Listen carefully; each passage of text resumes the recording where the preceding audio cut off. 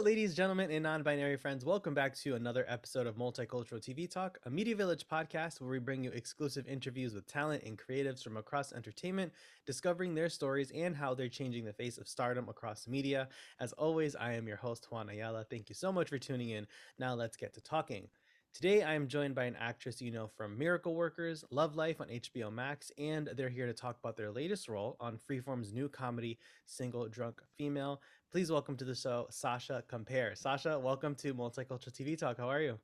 Yes, I'm good. How are you? Thanks for having me. Absolutely. Thank you for being here. So firstly, congrats to you and to everyone involved in the series. I am really loving it so far. Critics are loving it. Audiences are loving it. I, along with my fellow young millennials, often feel like we don't have everything together, and it's nice to see that on screen. Like, oh, we're not alone. Okay, Yep. cool. It's honestly been such a great experience, and I'm so happy that I get to be involved in this because just like you said, it's exactly what millennials are craving, that whole feeling of things aren't going, so great, but we got to work through it. So, Yeah, yeah. these days television isn't always the escapism. A lot of it is like, oh, I see Yeah. my life, I see my issues, my struggles. No. There is a sense of escapism in it as well because it's still entertaining. It's Mhm. fun. It's a way to see yourself on screen and be a little bit self-deprecating in that sense and laugh at the stuff that real people are going through. Mm. That's what I love about it. Yeah, absolutely. So, I want to go back to your audition process for the show. So, I'm sure it was lots of tapes and things over Zoom because of COVID and all of that. Yep. So, once you book the role of Britt on the show, what was your reaction? What was going through your head? I mean, I was actually at home with my parents because you're right. It was during COVID lockdown. I was sitting in our family room, which, Britt Montclair was so special to me, first of all, because she is a Haitian American first generation, as am I. Mhm. And I was sitting in this room with all of our pictures and my Haitian flags, like all around, which I always keep nearby. I think I just screamed. Like my agents were on the phone and we were waiting for a few, it was a couple of weeks, I think, after the chemistry read with Sophia. And when they called, I was like, okay, is this it? Is this it? Is this it? Is this it? And they were like, calm down. Yes, I screamed. I screamed. I just screamed. And I was like, just excited. It was a great opportunity. I felt so grateful and so grateful to portray someone who I do relate so closely to, especially with her heritage. Yeah, and with your character, despite so much going on around her, she tries very hard to keep a level head. And Yeah. is there anyone that you drew inspiration from in your own life or maybe other characters to portray this character? Definitely, I think each of us have such a connection with this show. I think that's what makes it so special. I myself have had friends in the past that have dealt with alcoholism, and I shared a lot of these stories with Simone and with Sophia, and we had such a parallel as far as losing friends that are, dealing with something tough and being that friend that has to say, okay, not now. This isn't for me. And I think yeah, I just drew a lot from past experiences and being again first generation from my mom. Honestly, I took a lot of that, like, sort of drive and also pressure, because I think, fingers crossed, if we ever go on, I at least took a lot of that. Being first generation is so much pressure. You got to be perfect. You have to work hard. And I think that Brit sort of lives in that space of, okay, go, keep your head straight. Mm. Nothing's going to knock me down. So it's such a charming show, and it stays lighthearted in certain spots, but then like we were talking about, it deals with very serious issues, coping with alcoholism and just again a young millennial not knowing how to cope and how to proceed in life. And that's such a relatable thing for so many folks, especially a lot of the young actors have gotten to interview. When they book that first series regular job, it's like, oh my god, Yeah. is this it? Like, I'm gonna be okay for a little bit because there's so much guesswork in the entertainment industry. um Yeah.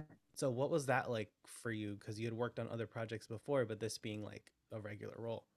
This is special because, the roles I've worked before, it was always sort of limited, right? To that. you do this one season, you have to look for another. You do this one season, you look for another. This one though, it felt, I don't know, it felt more like I was coming into a family, if that makes sense. Like I'm friends with everyone on this cast, and it's a special bond that I don't know if I don't know. It's almost opened my eyes to, oh, work can be this way. You can have this family atmosphere. Also, the women behind it. There's so many smart, incredible women, the writers, the producers, our directors. I mean, it was unmatched. I think yes, there is, that joyous feeling of, great, I'm going to be able to pay my rent and have a little bit of security and feel self-validated. But the best thing that I took from this was just gaining that family and having these women to look up to and to work with and collaborate with. So similar to you, I also am a first generation Yeah. not parent. I'm also a first generation child of immigrants. Where are you from? Or where are your parents from? They're from El Salvador. Okay. Central America. Yeah. So, growing up, I feel like the children of immigrants have a very different experience when it comes to representation, because our story, our upbringing is so different and so specific. There are the language barriers and things like that. So growing up, is there a performance you recall that you saw that you felt represented for the first time?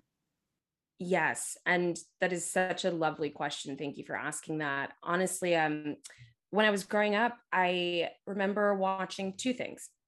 One was Eve's Bayou.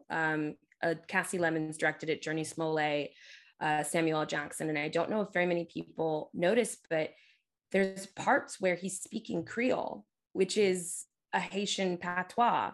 And I remember sitting there watching it and being like, oh, Mom, they sound just like you. And it's a lovely film. It's gripping, but it reminded me that, oh, people who look like me are out there and dealing with, issues that I would see in less colorful films. Mm-hmm. And then there's an Amy Tan book. Oh my goodness, help me with this one. It was turned into a film, and it's just a POC. It's an Asian family, but what is it called?